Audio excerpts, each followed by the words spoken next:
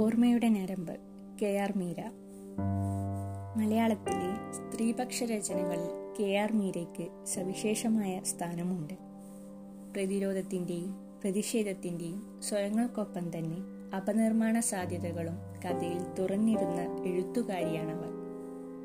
സ്ത്രീകൾക്ക് തടവറകളാകുന്ന പാരമ്പര്യ രീതികളോട് കലഹിക്കുന്ന ധാരാളം കഥകൾ കെ.ആർ. മീരയുടേതായുണ്ട്. ആവേ മരിയ, മോഹമന്ന, ഭഗവാന്റെ മരണം, ഗില്ലറ്റിൻ, പെൺ പഞ്ചതന്ത്രം മറ്റു കഥകളും, മീര സാധു, ആരാച്ചാർ, സൂര്യനെ അണിഞ്ഞ സ്ത്രീ, ഗബർ തുടങ്ങിയവയാണ് അവരുടെ പ്രധാന കൃതികൾ. സ്ത്രീ പ്രശ്നങ്ങളെ വളരെ ലളിതമായി അവതരിപ്പിക്കുന്ന പ്രശസ്തമായ ഒരു കഥയാണ് ഓർമ്മയുടെ ഞരമ്പ്. തലമുറകളോളം നീളുന്ന സ്ത്രീയുടെ സങ്കീർണമായ ജീവിതം അവതരിപ്പിക്കുന്ന ഈ കഥ പുതിയ കാലത്തും പ്രസക്തമാണ്. പലതരത്തിൽ സമീപിക്കാവുന്ന കഥയാണിത്. പ്രധാനമായും 2 കഥാപാത്രങ്ങളെ കേന്ദ്രീകരിച്ചാണ് കഥ വികസിക്കുന്നത്: വൃദ്ധയും നവവധുവായ പെൺകുട്ടിയും. ഇവർ തമ്മിൽ പ്രായത്തിലും അഭിരുചികളിലും വലിയ വ്യത്യാസം പുലർത്തുന്നു. വൃദ്ധയുടെ വെപ്പുപല്ലും പഴംപുരാണം പറച്ചിലും യുവതിയിൽ മടുപ്പുണ്ടാക്കുന്നു. ക്രമേണ യുവതിയുടെ മാനസികാവസ്ഥയ്ക്ക് മാറ്റം സംഭവിക്കുന്നു. വൃദ്ധയുടെ കഥ തന്നിലൂടെ ആവർത്തിക്കുകയാണെന്ന് പെൺകുട്ടിക്ക് തോന്നുന്നു. വൃദ്ധയുടെ ഓർമ്മകൾ കൃത്യതയോ ക്രമമോ പാലിക്കുന്നവയല്ല. ചില സവിശേഷ ജീവിത സന്ദർഭങ്ങൾ മാത്രമേ അവരുടെ ഓർമ്മയിലുള്ളൂ. എന്നാൽ ആ ഓർമ്മകളിൽ നിന്ന് ഒരു പൂർണ്ണ ജീവിത ചിത്രം സ്വരൂപിച്ചെടുക്കുവാൻ വായനക്കാർക്ക് സാധിക്കും.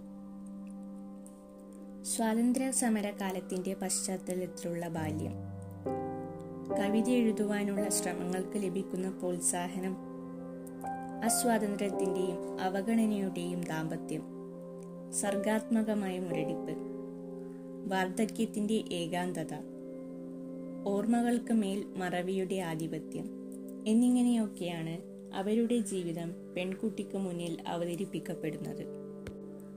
കേരളത്തിലെ സാമ്പ്രദായിക കുടുംബഘടനയ്ക്കകത്ത് ഒരു സ്ത്രീക്ക് വിധിച്ചിട്ടുള്ള അനുഭവങ്ങൾ തന്നെയായിരുന്നു വൃദ്ധയുടേതും.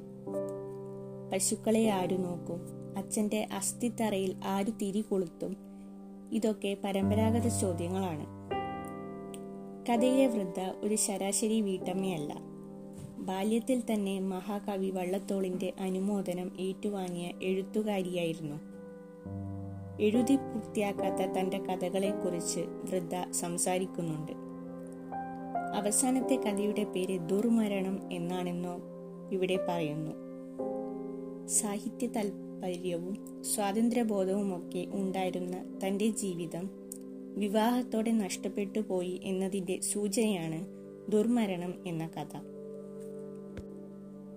വൃദ്ധയുടെ ഓർമ്മകൾ വ്യക്തിപരമായുള്ളത് മാത്രമല്ല, വള്ളത്തോളിനെ കുറിച്ചുള്ള പരാമർശം, സ്വാതന്ത്ര്യ സമര കാലത്തിന്റെ പശ്ചാത്തലം തുടങ്ങിയവ മാറിവരുന്ന കാലത്തിന്റെ സൂചനകൾ ഉൾപ്പെടുന്നവയാണ്.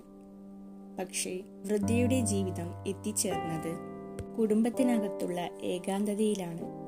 കഥയിലെ നവവധുവായ യുവതി വൃദ്ധയുടെ തന്നെ ജീവിതത്തിന്റെ തുടർച്ചയായാണെന്ന് കാണാം. അവളുടെ ജീവിതാനുഭവങ്ങൾ കഥയിൽ കാര്യമായി സൂചിപ്പിക്കുന്നില്ല. എന്നാൽ വൃദ്ധ പറയുന്നത് അവളുടെയും കഥ തന്നെയാവുന്നു. കഥയുടെ അവസാനം വൃദ്ധയുടെ കഴുത്തിലെ വയലറ്റ് നിറമുള്ള ഞരമ്പ്, ഓർമ്മയുടെ ഞരമ്പ്, തന്നിൽ തന്നെ അവൾ തിരയുകയാണ്.